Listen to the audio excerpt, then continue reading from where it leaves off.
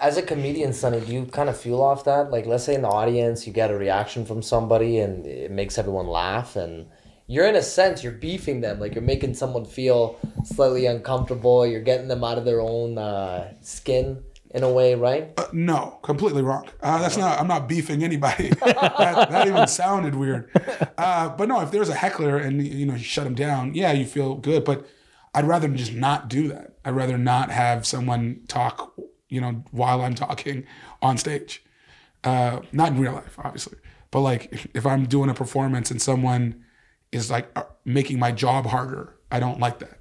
Kind of like rapping. You would think like, no, you know what? A beef is more a roast, right? Where you like sit down, you think about what you're gonna say for like a diss track, and then you like make fun of somebody for whatever. Well, you did a good job, like, just to let everyone know about how you and I know one another, right? Like, I got to MC the show you headlined, Yes. right? And that was through the Universal Radio Network. And, like, when you came on stage and right away you're like, yo, Kenny, man, like, you don't got Jordans on. Like, you think you got Jordans on, but let me tell you like, what you're really wearing, right? Well, the first thing I said was give it up for Kenny for giving that motivational speech. But it wasn't that like your stuff wasn't funny. It was that in the beginning you literally try to motivate everybody. Yeah. That was legitimately it. That's what it but was. then in the middle you had jokes. Yeah. Right? So then that was that. And then people were, and then the second thing was you said, your grandmother said one word and you proceeded to say 3 words. So it was just because like I really like comedy, so I watch it. Totally. So I'm sitting there watching and I'm like, I'm sure I'm not the only one that thought of this, like that picked this up. And then, yeah, the last thing was the fact that you said I have Jordans on and they weren't Jordans. That was good. Yeah. I like that. Do you feel like an MC has to have jokes prepared? Like, would you have been like, yo, man, like, that's weird. Like, this MC Kenny guy, like, he had no jokes. Like, if someone's going to MC a comedy night, they should kind of fit the mold.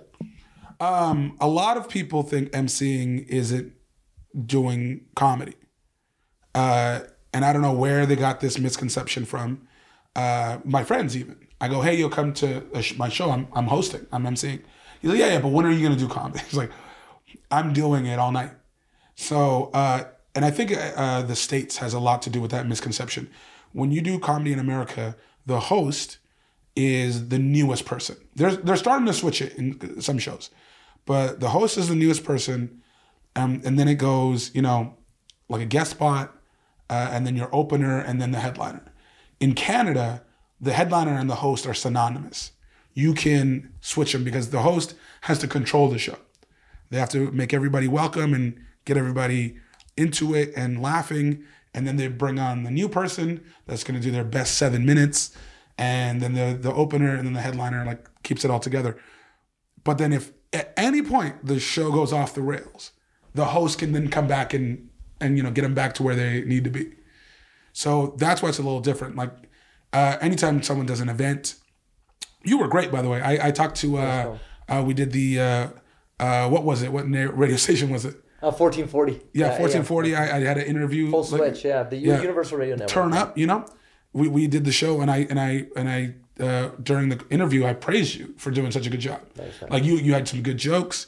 You got everybody involved and hyped, and it was great. But that's the role of the host, is to get everybody involved, do jokes so they know what they sound like, and then start the show. Aside from the headliner, right? I find you make a good point, man. Like I think about weddings. I think about other times where there's the host. If the MC is completely like not bringing the vibe, then it's not there. Like aside from the reason why everyone came, right? You go to a wedding, you're like, yeah, I'm here for my cousin getting married. We're here to celebrate their love. But the host sucks. Like you're just waiting for the dance floor to rip up, and then you look forward to that part of the night, right? Exactly. And so many times after a show, if it's like a really, really good host that everybody enjoys, there's always one person that goes, hey, you're really funny too. You should think about doing comedy. It's like, what do you think I was doing for 30 minutes out there? Yeah. Oh, that's crazy, man. That's such a good point. What got you into comedy, man? Like, was it one of those things where, because I'm curious about this with you, where all your life, was it one of those things backstory-wise where you made people laugh, it just came like really easy to you? Or was it something that you kind of like had to work on because you just loved it so much? No. It came easy. But here's what people don't, I think about. everyone just goes, were you a funny kid? Who wasn't a funny kid? Kids are hilarious. They're racist. Like, they're the best, you know? Kids will tell you if you're fat, right? And they're like, why? They're honest, yeah, right? Yeah, super honest. Until you tell them not to be. Yeah, and then like, as a kid too, like my nephew, he knows the pocket. Like, he knows what he's doing, right? So he is hilarious. But everyone is. It's just, I really like comedy. And then one day I decided to do it, and here we are. Nice. That's cool, man. Yeah, what got you into rapping?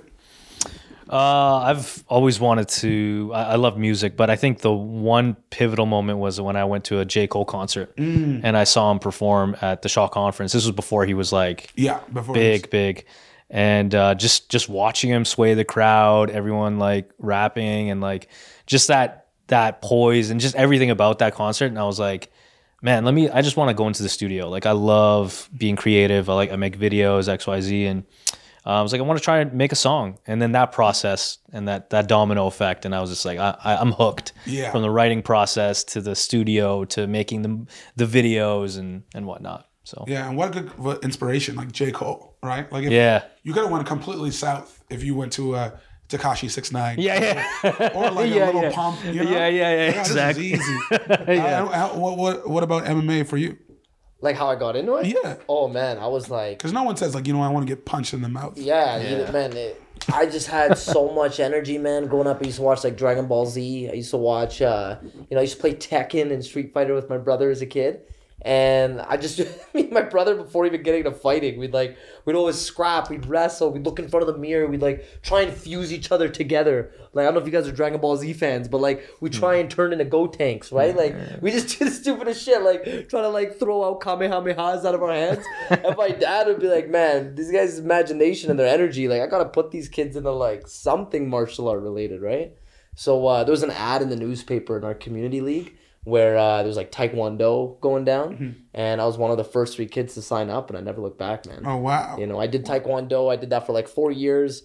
Being one of the first students, I got really involved in teaching the classes, and I just like from there never looked back, man. I thought it was so cool to be able to like give back and teach other people how to kick and punch. And then what ended up happening, this was crazy, man. I don't talk about this a lot, but our first instructor kind of fled the dojo. Like, he bounced. He got personal shit happened. He left the city, and the instructor that was kind of underneath him, he took over.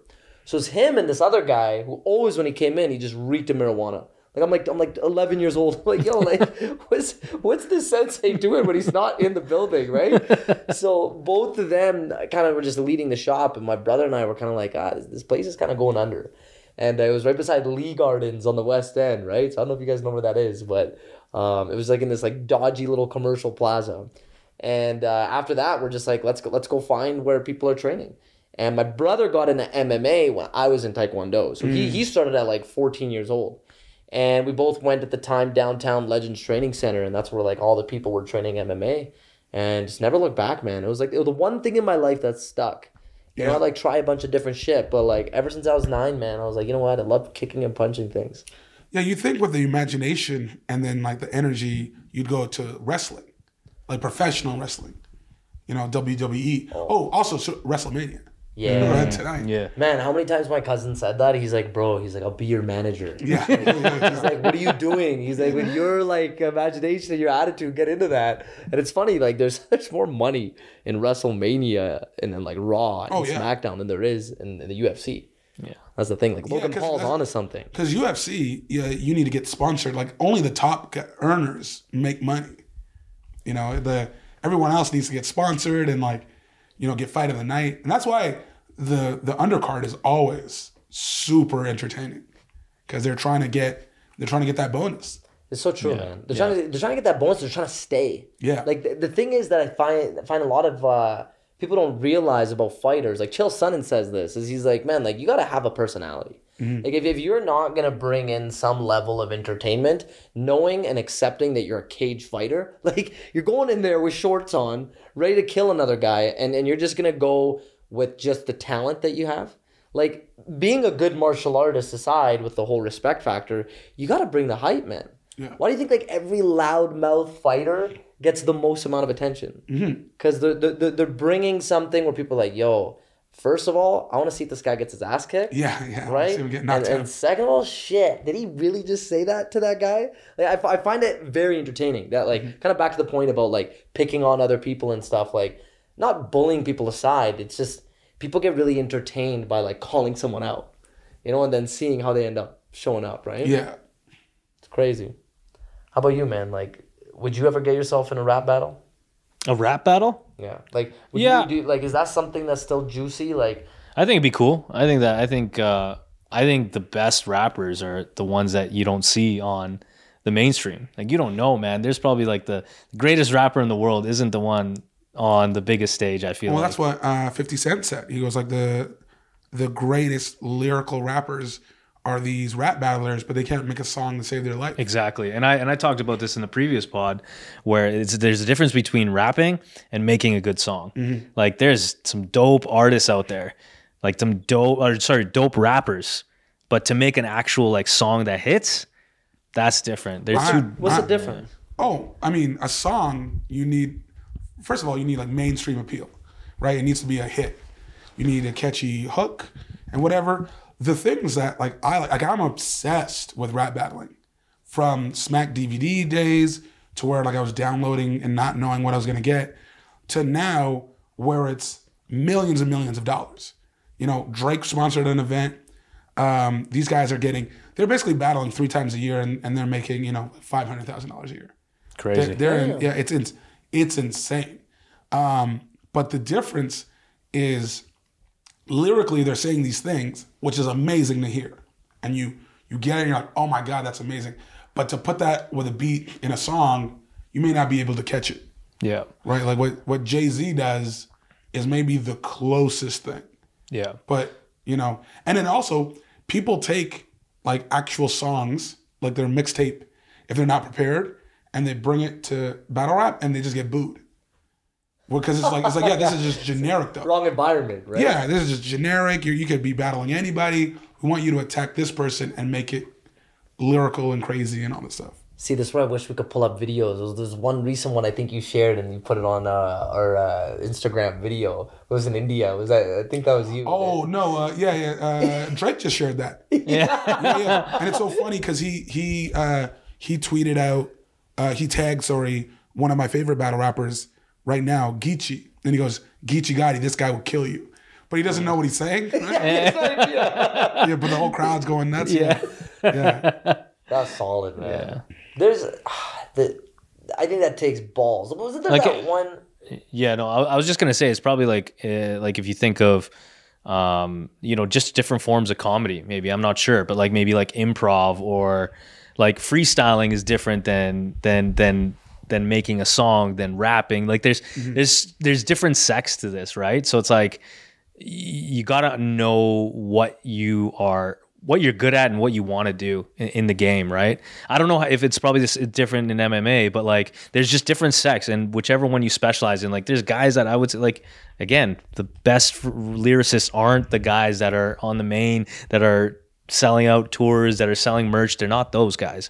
Yeah, I mean, that's why UFC was created, because there were different fighting. Exactly. Right? Yeah. And then so they're like, let's just see who the ultimate fighter is. But then now it got so popular that everyone just went into mixed martial arts. Like you need different disciplines to make the best fighter. There's different flavors, right? Like my brother and I were talking about this, and he said, hey man, like get this. He's like, from cage fighting, like from let's just say the UFC happening, cage wrestling never existed. Like a component of you needing to know the game of mixed martial arts, that was never even around until they started realizing, like, shit, I got a guy putting me up against a cage. Yeah. How do I deal with this?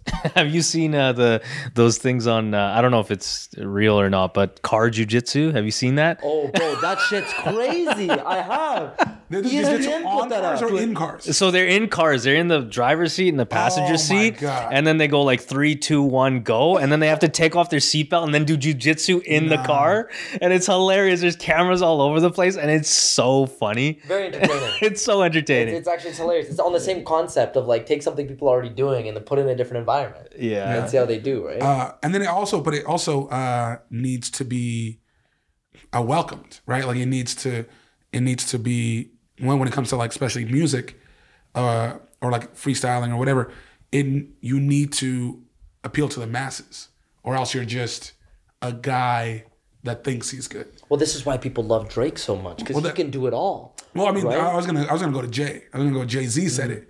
He goes. I dumbed down for my audience and doubled my dollars. You criticize me for it, but y'all holla, right? Lyrically, I want to be Talib Kweli, but my last album sold 5 million. You know what I mean? Yeah. Like, truth be told, truth be told, I would rhyme like common sense, but my last album did 5 million. I haven't been rhyming like common sense. That's what it was. He's unbelievable. Yeah. It's like Seinfeld. I don't know if you guys know the story about Seinfeld. Seinfeld was about to be canceled in the first season, the first 3 episodes. It was too smart. People didn't get it, but it was popular in Canada. So then they're like, oh, okay. And then they had to like make it more like story-based and less, conversational. People love the Seinfeld. I forgot the guy's name, but they made a TV show on the creator of Seinfeld. Oh, Larry David. Larry David, yeah. Curb Your Enthusiasm. Brilliant, that's fantastic. Right? Well, what would you guys say for both of you? Because on this topic of being creative enough to appeal to your audience, like, where do you guys get your juice from?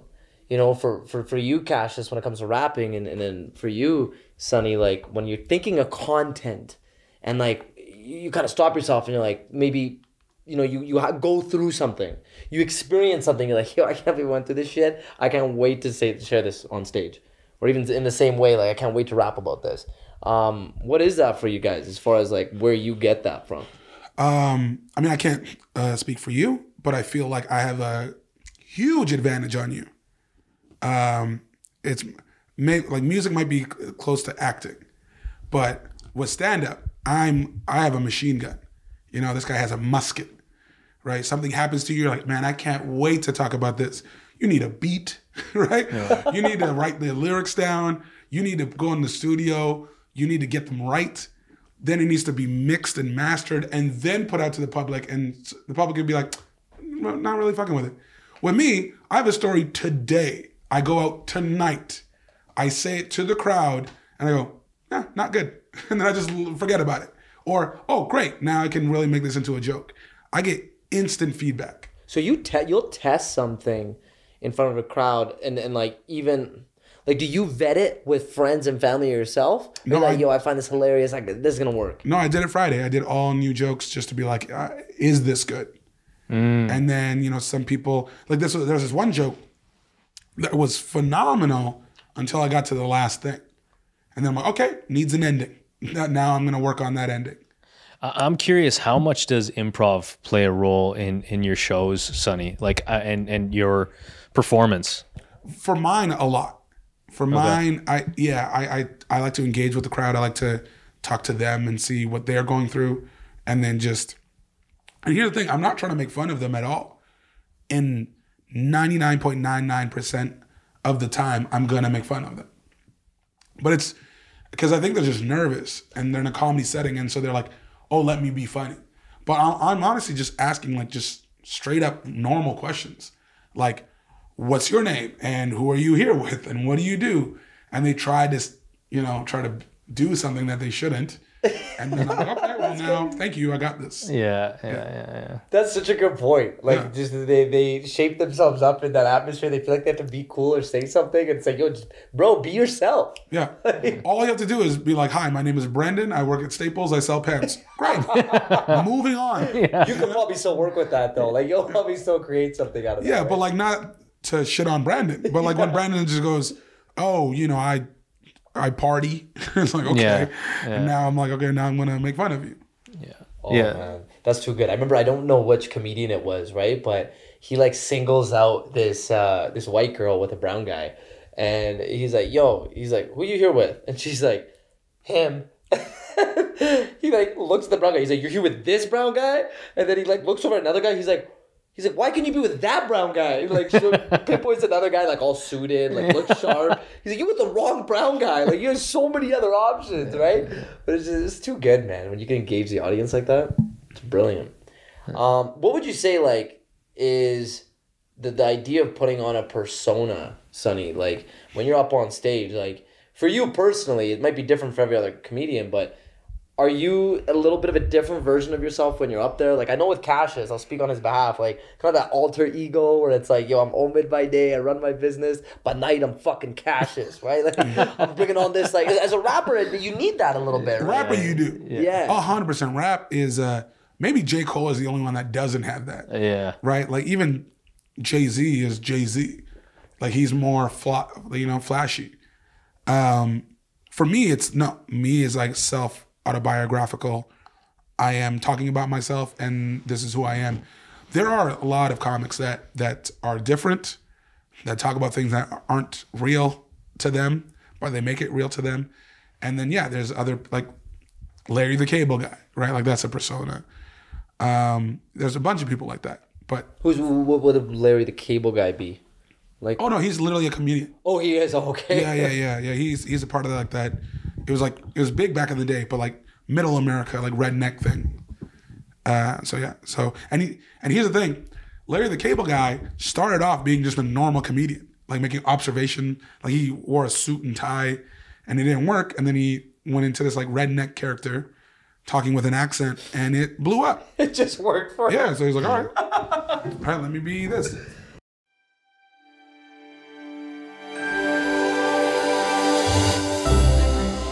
Great stories are timeless. To be a great storyteller, one must bridge the gap between an alluring narrative and the audience, to pull at the heartstrings and to shape the imagination. At Q Films Media, we're more than just a media production agency. We are a powerhouse of creative individuals, content creators, who specialize in telling great stories. Stories that are intimate and kept closest to the heart. Stories that are powerful and inspiring, that spark boldness and action. We are Q Films Media. We're here to tell your story. We are always unseen. On things. Trevor Noah is a perfect example of that too. He always brings up stuff like some sort of issue that's happening in the world. He'll obviously add his jokes in, but then at the end there's like a clear message of hope or optimism or something of that nature. I'm curious to know, Sunee, from your end as a comedian or as a comic, especially now with cancel culture, like what do you think? Do you have to hold yourself back in certain realms of talking points, like, or of topics or of issues in the world? Like, do you have to hold yourself back as a comic? What are your thoughts on that? Great question. I don't think cancel culture is real. I think so. I've been big into media ever since I was a kid. Like all my university papers were on the media. That's all I think it's fascinating, right? Like I don't know if you guys watch sports, basketball. Yep. Right? We have Kevin Durant and we have Russell Westbrook on the same team. The media picks Kevin Durant to be the darling. And they don't like Russell Westbrook because he talks shit to them, right? He's just like, I don't want to talk to you. Yeah. So, all right, now you're vilified and you're the best. So in the playoffs, when they made this deep run, anytime they lost, they would say Russell Westbrook's taking too many shots and Kevin Durant needs the ball more. And anytime they won, they go, Kevin Durant pulled it off. The very next year, I don't know if Russell heard it or whatever, decided, fine, I'm going to be a facilitator.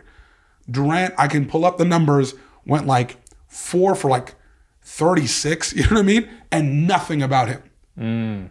Nothing about him. And then it turns out this guy has like a fake account and he's a snake and like all this stuff. So it's just so funny to me that the media will paint a narrative and everyone will go with it, okay? So cancel culture, who's been canceled? Harvey Weinstein? He's a rapist, right? He didn't get canceled. People found out that he's the worst and he got fired. Gian Gomeshi, he got fired because he punched a woman. You know what I mean? He would just choke her without her knowledge. You know what I mean? It's crazy. There's no cancel culture, but there are some people that will just tweet out some bullshit and people will run with it and without seeing the thing, it's canceled, right? Like they're like, Right. hey, let's cancel this person, his hashtag. I think Colbert was the first person that I saw have this happen, where he made a really smart joke about the Washington Redskins at the time, where they wouldn't change their name, but instead the owner decided to make like a foundation, like a charity foundation for American Indians, so indigenous people of America. And he just goes, but like they're upset about the name and the logo, right? Like you just doing this on their behalf isn't helping. He goes, but that's just like my new organization. And then he does like a very satirical racist name to Asian people of Ching Chong or whatever is what he said. Like it's a giant name. The show has its own Twitter account. So he has a separate one, and the Colbert Report has his own Twitter account. So they took that without a video or anything, just dumbed it down into 140 characters and put it out there. Some lady got offended and said, cancel Colbert, look at this, look at this, look at this. Now, she has like 300 followers. Again, cancel culture is not a thing, but TV and news outlets ran with it, and that gave it the platform it needed to start hashtag cancel Colbert. And that's who I think is the real problem with this. Someone that has 40 followers doesn't have a platform, but a news organization does. Not everyone, social media has given everybody a platform. None of you need a platform. Like, you know, if someone says some crazy shit, I'm not gonna like retweet it or whatever. But if a news outlet runs with the crazy shit, then now who's the real villain in this? Holy man, the can of worms you just opened. Yeah. Like, no, Wow. for real, man. Like, people gotta understand that CNN. Watch me get canceled for this by saying it, but like CNN, all these other broadcast news channels that I can't even name at the top of my head because I don't watch the news. They're all television. It's TV. It's like you're gonna watch that and they're telling you a story and a narrative that they want you to believe and hear. We got over 7 billion people in this world, and the news can't cover everything, so they're gonna cover the shit that they want to scare you with, and to raise a certain level of propaganda to now make you make certain decisions. And like that's a good example, but going back to relating it to cancel culture, because they're gonna quote unquote cancel people that they want you to now no longer respect or believe in. And there are some people that yes deserve to be like, yo, like you fucked up. Let's leave it at that. Like go heal. Yeah. I was just to say, it's not just news though. It's anyone that has a platform. Like what's our boy's name? Aziz Ansari. The story had been out forever, but no one would run it. And then Aziz won an Emmy, and then one tabloid took it and then blasted it out there. Now they have the platform, and then so he got in trouble for that. I'm not here to say what he did was right or wrong. There's two sides to every story in this, and yeah, he could have been a predator. I don't think he is, but I've never met the man. Maybe he's the worst person ever. I don't know. But it's just funny to me that this story was out there and no one ran it until this one, magazine ran it, and then it was a whole thing of he needs to be canceled. Not to like throw Aziz under the bus or anything, but I had someone I know tell me that they once went to Aziz Ansari's after party. And this was when like he went to his show, he knew people who knew people. He managed to go there, and then he's like at the bar, like right beside Aziz, having a drink with him. And it's just funny, back to the point of like, are you the same person on stage that you are off stage? The person that I know, he's like, I don't even know how to say this. No disrespect to Aziz, but he's like, I didn't even know that I was talking to Aziz. It was like the soul was sucked right out of him, man. Wow. And he, okay, this is the thing I respect about him, is he's the person I know. He's actually called him out on it. I was like, yo, man, like, you okay? Like, is this like, do you have an off day or something? He's like, no, this is just me. He's like, I just go up on stage, I put on my act. Yeah, I add a little bit more like pizzazz, but he's like, yeah, I'm a just really normal, boring dude. Oh, okay, so the soul wasn't sucked out of him. Yeah, no, he was just calm. Like, yeah, he's not different environment, right? Well, no, he's just not a clown. Yeah. He's not gonna be like, hey, it's a Z. No, he's gonna be like, hi. Yo, so that makes me want to. I want to ask this earlier, right? Like, do you feel like people are always expecting you to crack a joke? Yeah, 100%. But I don't. And then they'll say that same thing too. They'll go like, oh, for a comedian, you're not that funny. And I'm like, I'm also a man. Yeah. And this isn't the right, like, we're at your son's bar mitzvah. Like, what the fuck you want me to do? It's funny because if people ask me saying, oh, you rap? Oh, can you freestyle right now? Freestyle right now. It's like, no, I'm not going to fucking freestyle You should go to him and be like, yo, you're an accountant? Yeah, where's your books? Yeah. Why are you not punching numbers right now, bro? It's the same thing. Yeah, it's wild. It's wild when it comes to artistic based. Yeah. And they're just like there's this one, I went to this one fundraiser and they're like, hey, can we like, as a charity, throw you on stage? And then like who wants to see a set by Sunee Dhaliwal? I'm like, no. And then the lady next to me was like, what? Why not? Like, I thought that would be so cool. I'm like, what do you do? Are you going to do it now? Like, I'm here as like a part of the charity. Like, I'm here to have dinner and support this cause, not to go up there and work. Like, this is crazy. That's so true. So, like, that's kind of interesting because we're talking about this in our business meeting with the team, where it's like there's moments where you should potentially, wherever you're at in your journey, do something pro bono. Even if it's potentially like, oh shit, it's kind of getting put on me last minute. But if I get the chance to be in front of 50 people, like this literally just happened to me recently. Mm-hmm. I had McEwen, my university, reach out to me. They're like, yo, Kenny, like super last minute. But like, we got a business event. We need an MC. We've been seeing you kind of like do that lately. You down? And I swear, man, I had that moment. I was like, yo, like, this is my chance to probably say no. But the thing was, I was like, okay, I asked the right questions. How many people are there and who's there?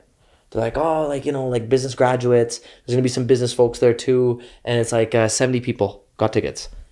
That's all I needed to say yes. But I justified it when I'm like, hey, it's last minute, it's pro bono. This is going to get me get my reps in front of an audience. I'm willing to do it. But in this case, like, when do you feel like it's appropriate to like say no to something like that? Completely different scenario. Yeah. Right? Someone called you to say, hey, can you do this event? I'm at the dinner. I'm there as a guest. Yeah. And then it's like, hey, go and do this. It's disrespectful. And here's the thing. Like, go dance, basically. And the thing is, it's gonna be bad. And I was put on the spot, and I did do it, and it was bad. And I was furious. Because that's not on the thing. Yeah. Right? And so I'm just gonna be there, and like, I can't do the jokes I want to do. Right? This is like a very stuffy, like members of parliament are there. The mayor is there. The lighting's not there. It's just like, all right, go over there and do the thing that you do that.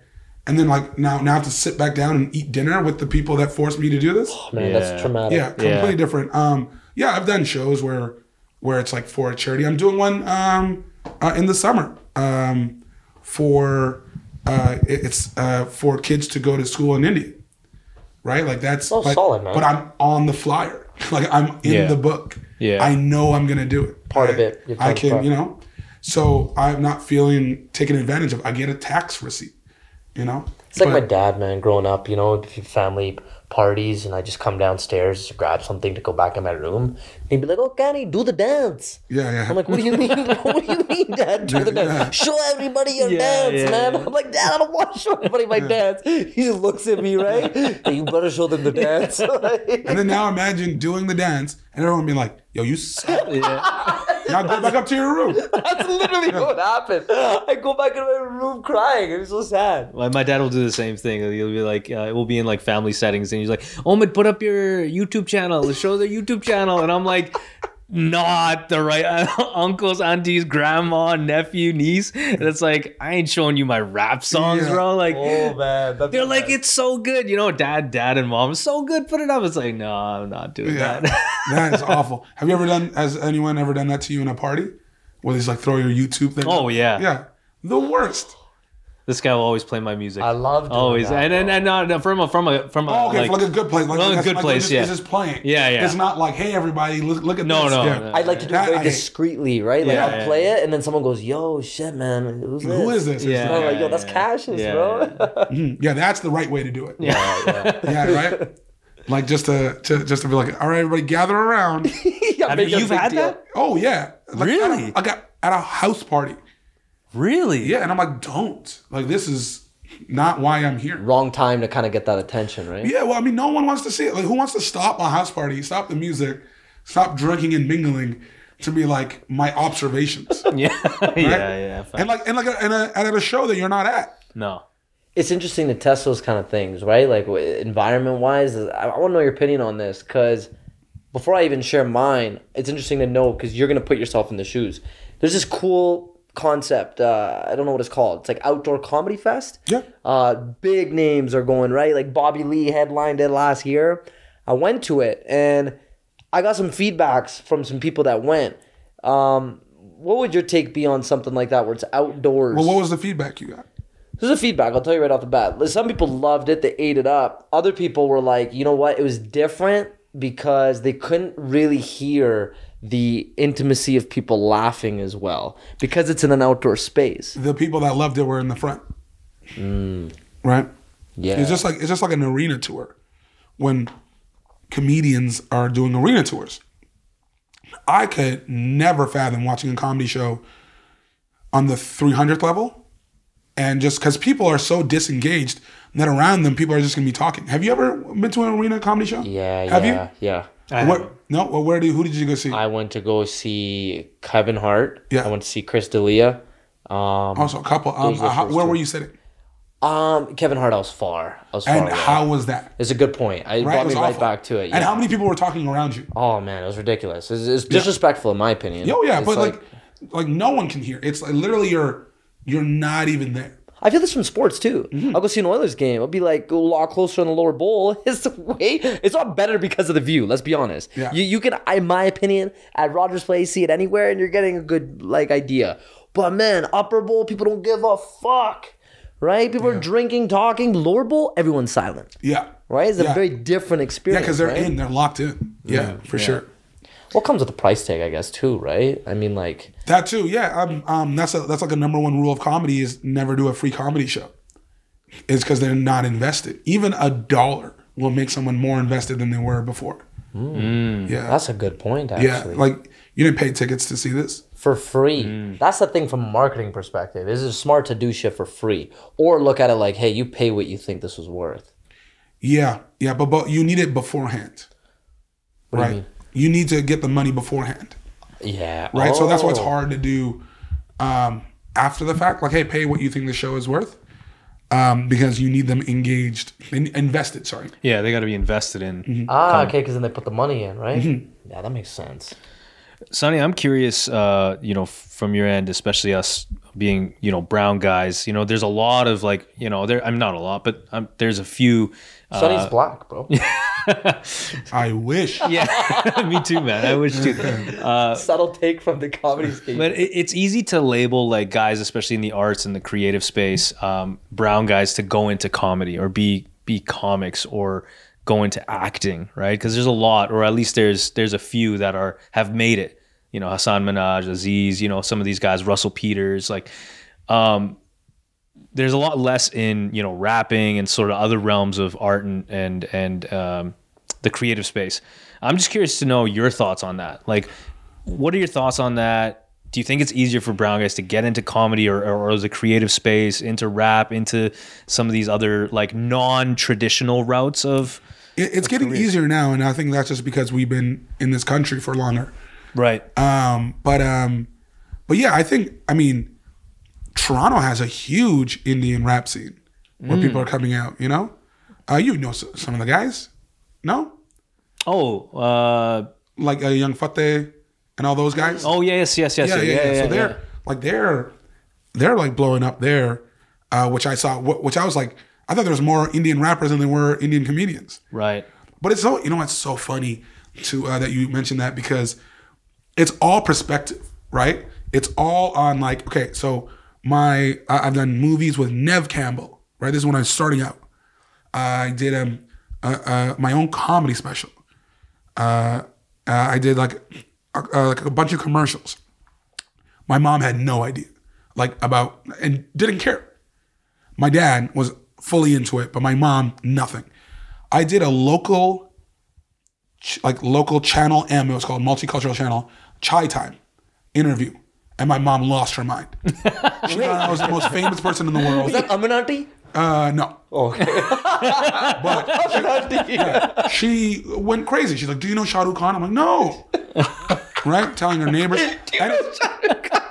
And it was Kenny, you mentioned off the top, you go, we had a great night.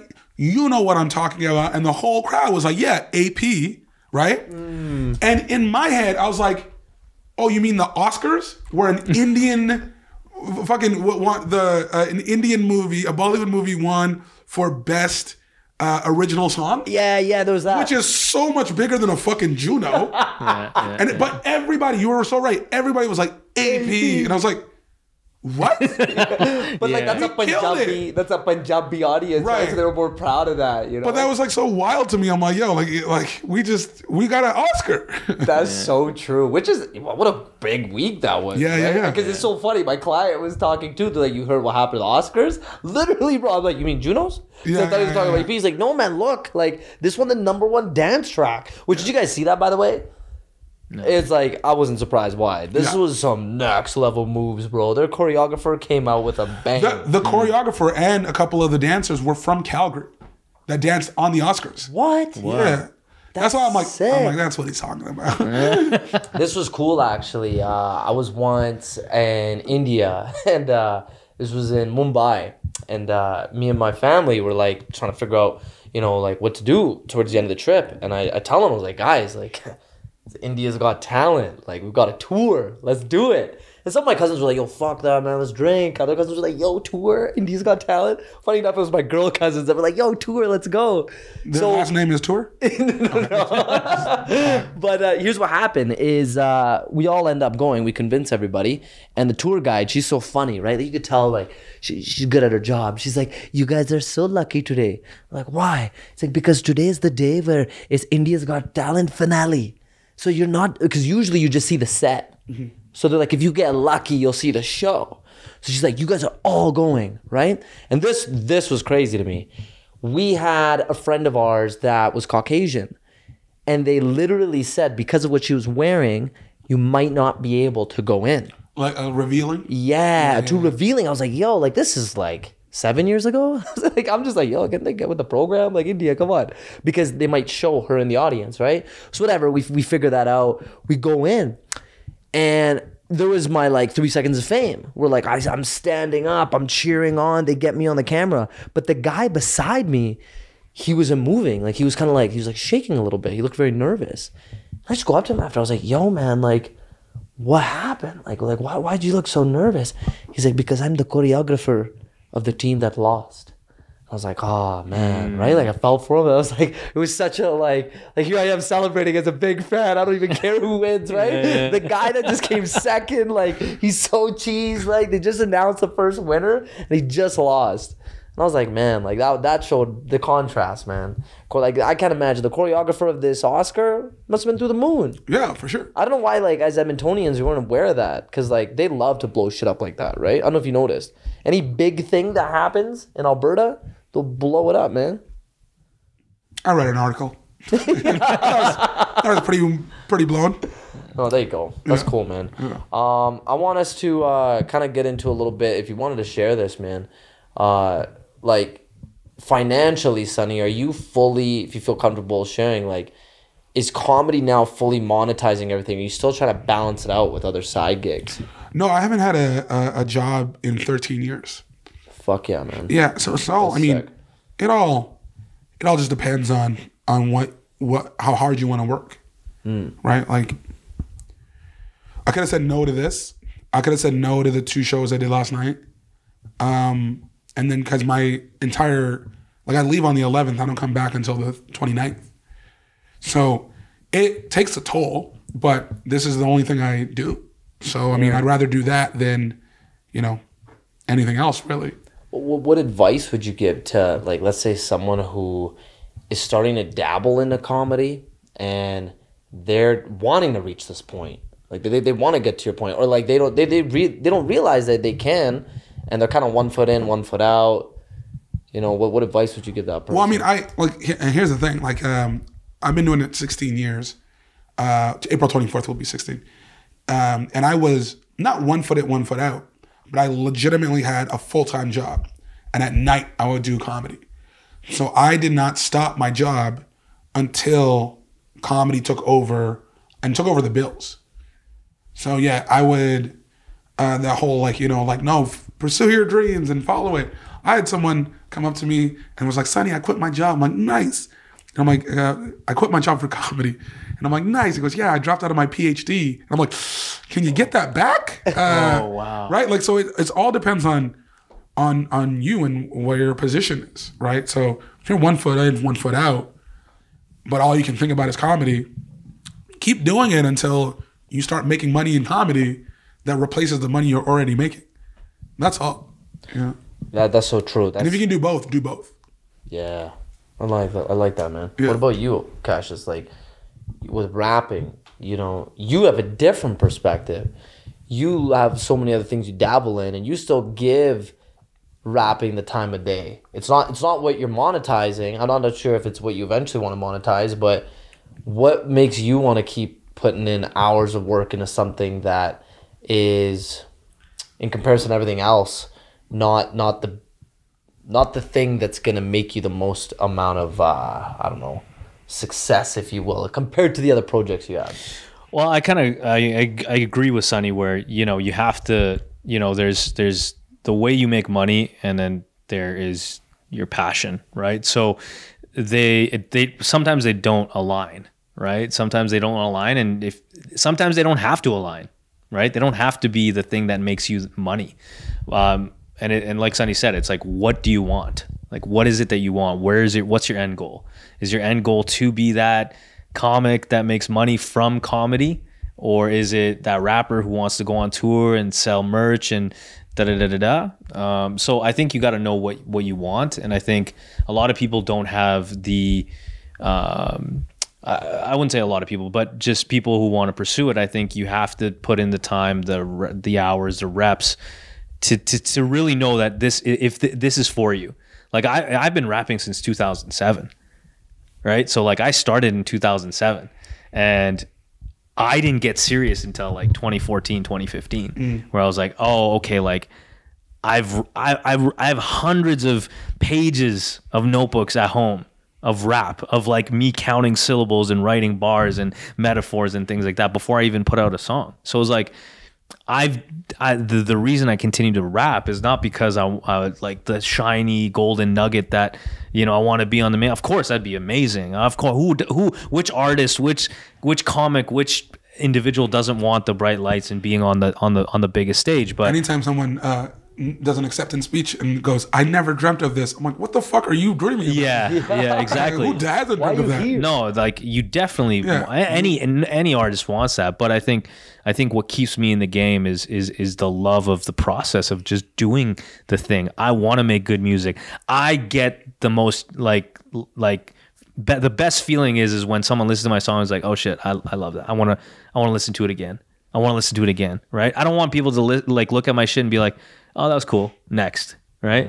I want to make something that's timeless. That on repeat. And that's the hardest thing as an artist, as a rapper, is to create something that someone would listen to that project, that album, that song, and be like, wow, like I love that shit. So for me, that's what keeps me going.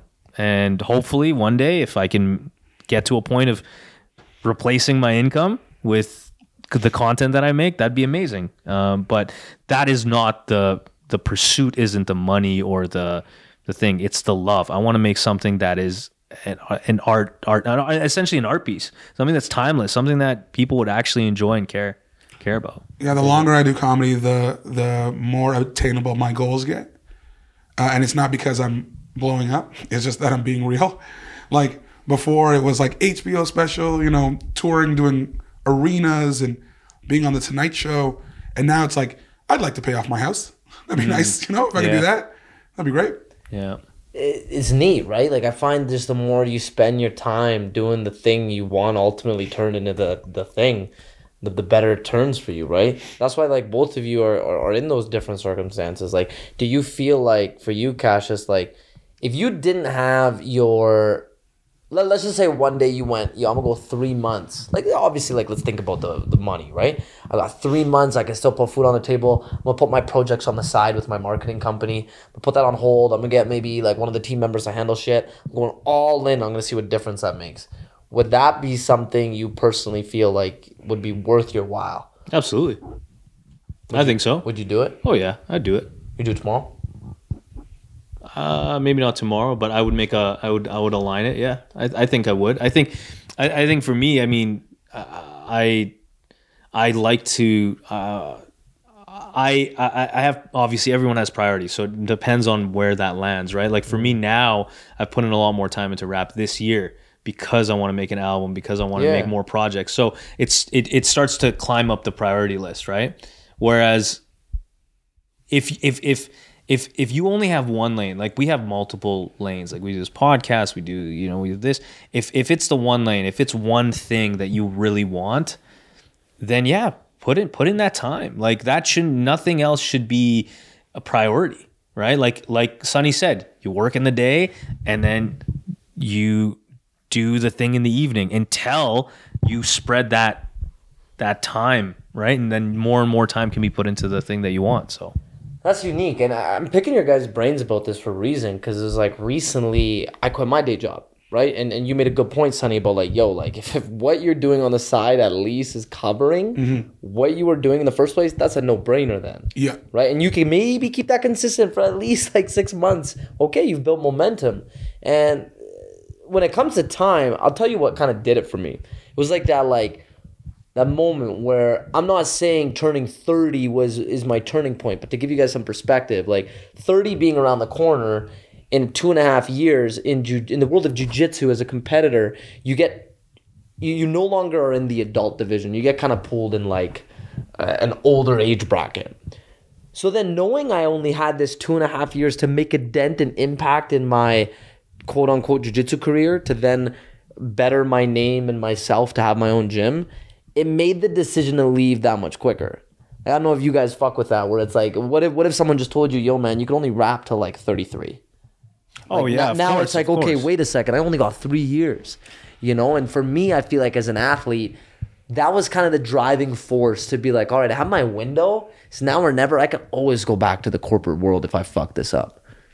Yeah, I mean, comedy is completely different than sports and rapping specifically, because sports, you have a small shelf life, no matter who you are, right? Like that's why in the NFL and NBA, they ask for this big money. It's because they know they're out of the league at 35, right? What LeBron is doing is not real. What Tom Brady's doing is not real. But legitimately, you have 4 years in a professional career. So that's it. Rapping now is going pretty good, but before, if you're a 19-year-old rapper, like that was it. Like that was your heyday until 26. They looked at 30 like, ugh. Yeah. Right? But now because of Jay and like Snoop and like all these guys that they're all getting older. Yeah, they're so old. Yeah. But then also they're still alive, because that was the thing. Yeah. Back in the day, they didn't survive. But yeah, now it's like, like Drake is 36. So, like you get that. But before, yeah, like if you're a rapper and you're 33, like you're not making it. No. And the nice thing is now, and even what I think about is like there's so many, like there's an audience, I feel like for anyone online, right? So even if you're not mainstream and in the pool of everybody's attention, you can still have your own audience, which is cool, right? Online, like there's, for example, I'll shout out Connor Price. He's a rapper from Toronto. You guys probably don't know who he is. This guy has 8 million followers on Spotify. He's a white kid from Toronto, and he's found a way to market, like make TikToks, funny TikToks of his rap. So he'll make a funny TikTok, a little skit, and then he'll start rapping. And he has like over 1 million on TikTok. And now he's going on tour. Yep. And he has never been on tour. He's never been on stage. He's never toured. He's never had. This guy has his own audience. He has his own tour. How cool is that? But you'll never hear about these guys. You'll never hear about Connor Price. And well, maybe, as he grows, and hopefully he does, but like he's making a living off rapping. And I would guarantee you I could talk to the next 5-10 of my friends and I could say, do you know Connor Price? They wouldn't know who he is. Yeah. And that's awesome. That's like that's what the platform is there for, is finding your audience. Yeah. And like I said, now with comedy, especially, you can go forever until finding that audience. Like a Jerry Seinfeld audience is a Seinfeld audience, right? Like when he comes to town, you're going to buy those tickets. Yeah. And Connor has been able to do this with just a different platform. Yep. Yeah. Yeah, exactly. Which is great. It's so cool, man. Yeah. It's really, really cool, the opportunity that's there. That's actually revived a lot of music industry, is when Napster came out. So they thought Napster was gonna kill the music industry because now you don't have to pay for a song. And all these old guys that were not touring, just not rapping, they got a resurgence because people would download their songs. And then they're like, oh wow, like, so it wasn't the fact that people were buying less music, but they were experiencing more of it. Like Chance the rapper doesn't charge for any of his music because of that. Everything he puts out is free except for his like one album, but he makes his money on touring. See, that's neat, right? Like I saw the other day I was in Dallas, and the other day I'm on tour myself though, but it was my last competition I was in, right? And hold up, while I'm about to tell this, yeah, there you go. Sorry, the audio was a lot off. But yeah, the other day I was in Dallas, and this guy, man, like this local rapper was just hustling, man, like selling CDs. The good thing was, he's like, yo, make sure you got my Spotify, because it's like, he knows for the most part, hopefully he knows that, yo, man, like there's no vehicle out here anymore that will put like this CD in the vehicle, because that's the only way I'm going to be listening to this music, right? But like, I can imagine, right? Like, you got to keep adapting to how people are absorbing content. Something that Omid said even, what was it, like 2 years ago, and we still need to get on it, is Patreon. Have you heard of this? Of course. Right? Have you heard of this? But, like, I don't know, maybe you were like me 2 years ago living underneath a rock, right? But I was like, yo, what the hell's Patreon? He's like, bro, like for the subscribers, like people that want to hear like what we say off air, like we could throw some of our conversations on there, which we still have to do. But it just goes to show, like, you have to know where people are going to want to listen to your shit. No, it's not like like it is a place where people go to, but Patreon is more to have a subscription base off of your audience already. So you sign up for the Patreon. These are the things that you get. If you get to a higher level on Patreon, you get more things. Andrew Schultz in Flagrant 2 has the #1 Patreon in the world. Oh. Yeah. So, and because they say some foul shit that they're not going to post on YouTube.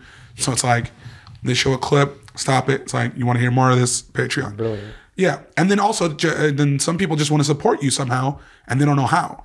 So they're just like, here, you know, throw it on the Patreon. You have someone for that. This is jokes. This is when Ovid's like, I'm going to do my own. So he did his own. And then you had like one video? I don't think you had a video. And our boy, Sean Kanungo, he signed up for your Patreon. And you're like, yo, I got one person. I haven't put up a video yet. So you make a good point. People want to support you. Yeah, way, it's just like after shows, when I had merch, I was like, oh, I don't know if I want to make T-shirts and all this stuff. And my friend's like, yo, some people just want to support you and they don't know how. And I put my comedy on a little USB stick. It was like a credit card. So I had my logo on it, put it in, you can put it in your car, wherever. Sweet. And I would just say, pay what you want. And that funded my tour. Like I didn't touch a cent of my actual paychecks on that tour. Wow. Yeah. Sweet. That's sweet. It was great. I like that, man. You ever had like, I don't know if you felt this too, Cassius, but for you, Sunee, like your own crew or people you know, or people that like didn't really fuck with you, but then once you started to build up your resume as a comedian, they came back and you kind of looked at that like, yo, man, like, what's this fake love? Like, you ever like dealt with that, and like how, it'd be interesting to know how you dealt with that. No, I've never dealt with that. Yeah. I had a pretty solid crew, and the people that, you know, were out of my life and then in my life are just the same people that I, you know, wouldn't fuck with. Yeah. But yeah, there are people that I see. Here's a better example. And it's so weird because I got jealous of this. I have a friend who I met through acting. Him and I were on a TV show. I played his best friend on the TV show. And now this guy blew up. He's in like every movie. He's in every TV show. And the same people that would bring him around to be like, yo, like this is my boy. And they were just like, whatever. Now are like, anytime he goes back to like Vancouver, I see pictures with him like, look, I'm with this guy. And because he's so dope and genuine that he like, oh, I met you, also like hang out with you. But with me, I'm like, what? Like, oh, the guy I introduced you to 10 years ago? Now you like him? Wild. So that made me a little jealous, but only jealous of the relationship, not of, oh, like these are fakes. Because he's smart enough to know. Like when I hang out with him now, when he's like back in Toronto or when I go to LA, he knows. He's like, I know about these things. Like you know, but what am I going to do? Like draw a line in the dirt? No, let them get their pictures. You know, I fuck with who I fuck with. Yeah, that's true, right? That reminds me of when, like, a lot of people feel this way where they're like, yo, if someone just wants a photo with you, you give it. Or like, yo, why don't you sparking up a conversation at the least? Get to know who I am and then take a photo, right? It's like at one time, I was 14, man. I watched, I don't know if you know the story. I watched one of the biggest UFCs to date. It was in Toronto. It was when Shields fought George St. Pierre. And when Lyoto Machida, like kung fu kicked Randy Couture, and Randy Couture retired that night. Okay. It was crazy, man. Like 50,000 people in attendance. I'm walking in the lobby and I see John Jones. And this is when John Jones started like getting a lot of hype. Like people were like, yo, this guy's the next best thing, right? So a buddy of mine was like, yo, Kenny, like that's John Jones. And we're like, yo, like let's go get a pic. What? Right? The first thing I'm thinking, I'm like 14, let's get a pic. So I go up to him, I'm like, John Jones? He's like, yeah. And I was like, John, can I get a photo? He's like, yeah, I'm on one condition though. And I'm like, shit, like what? He's like, go find me a lighter. And I was like, lighter? Like I remember like my 14, man, I was so sad hearing that, right? I was like, so John Jones smokes cigarettes? What? Right? What the heck? Like it's like, you know, like a fighter I idolize. So whatever, I go grab a lighter, right? I come back. He's like, all right, man, I got you. We'll take our photo. But like now in retrospect, years later, I probably think like, I'm probably like the 20th person that asked him that day. And it's like, maybe at a point some people just want to like they want to entertain the idea of something that just keeps happening to them, right? Maybe, or maybe you just saw a kid and been like, he can go get a lighter. Yeah, yeah, probably that. Get me something, yeah, right? you can just go get me a lighter. Yeah. On this pic, I'm already gonna take from with him. Yeah, that's fair. That's funny. Yeah. Have you, Sunny? Have you had any awkward fan interactions or any with any strangers? Would love to know if you have any funny stories. Bro, all the time. Okay. And not even like I don't even know if it would be funny, but just like, yeah, okay. It's gonna be good. I feel yeah, like. no, it's good. Okay, so my friend goes, hey man, can you do me a favor and keep the, I forget how he said it, keep the were you at the first turn up thing that they did at Grindstone? I was, yeah. Yeah. Harv. Yeah. So Harv's my boy. And he goes, can you keep the legend, that's what I think he said, of Hollywood Harv alive by doing me a solid? There's a guy that I know that's in the same city as you're doing these theater shows. Can you get this guy a ticket? Right? I said, no problem. So sold out shows. I get this guy 2 tickets. And I don't know what he looks like. Don't know who he is at all. And I'm in a very white place. And I go to the lobby and it's packed. But that's where the concession is. And I'm going to go grab a drink before the show and go upstairs. And I'm like waiting there for a drink. And then he comes up and he just goes, hey, friends with Harv. And I'm like, oh. And then remembering, oh, this is the guy I got the tickets for. And he goes, man, can't believe they let a Hindu like you in this place. And I was like, and I grabbed the drink. I'm like, I think what you meant to say was thank you. And then I walk away. Oh my God. The guy did not make it to my set.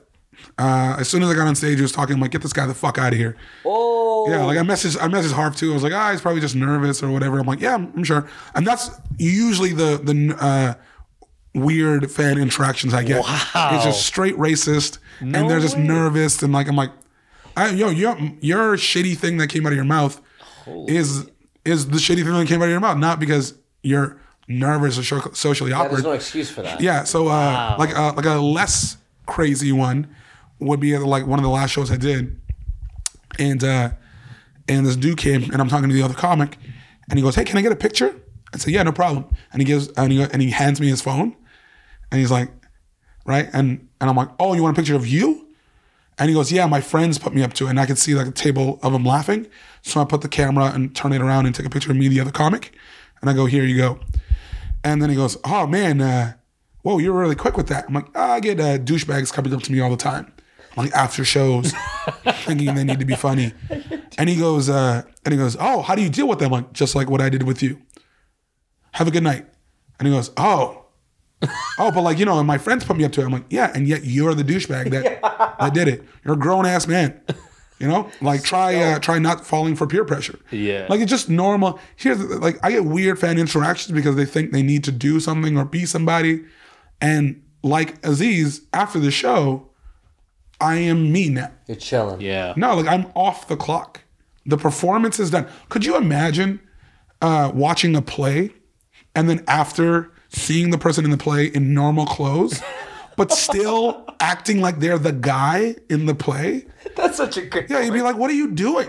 I'm eating fries now." This is like when I was a kid and the one time I saw my sensei in the mall wearing normal clothes. Yeah. And I was like, "Yo, mom, what's sensei doing in the mall?" Yeah. She's like, "What? He's also human. He Yeah. eats, he shops." I was like, "But this is weird." Yeah, seeing your teacher outside of school, you're like, "What the fuck are you doing here?"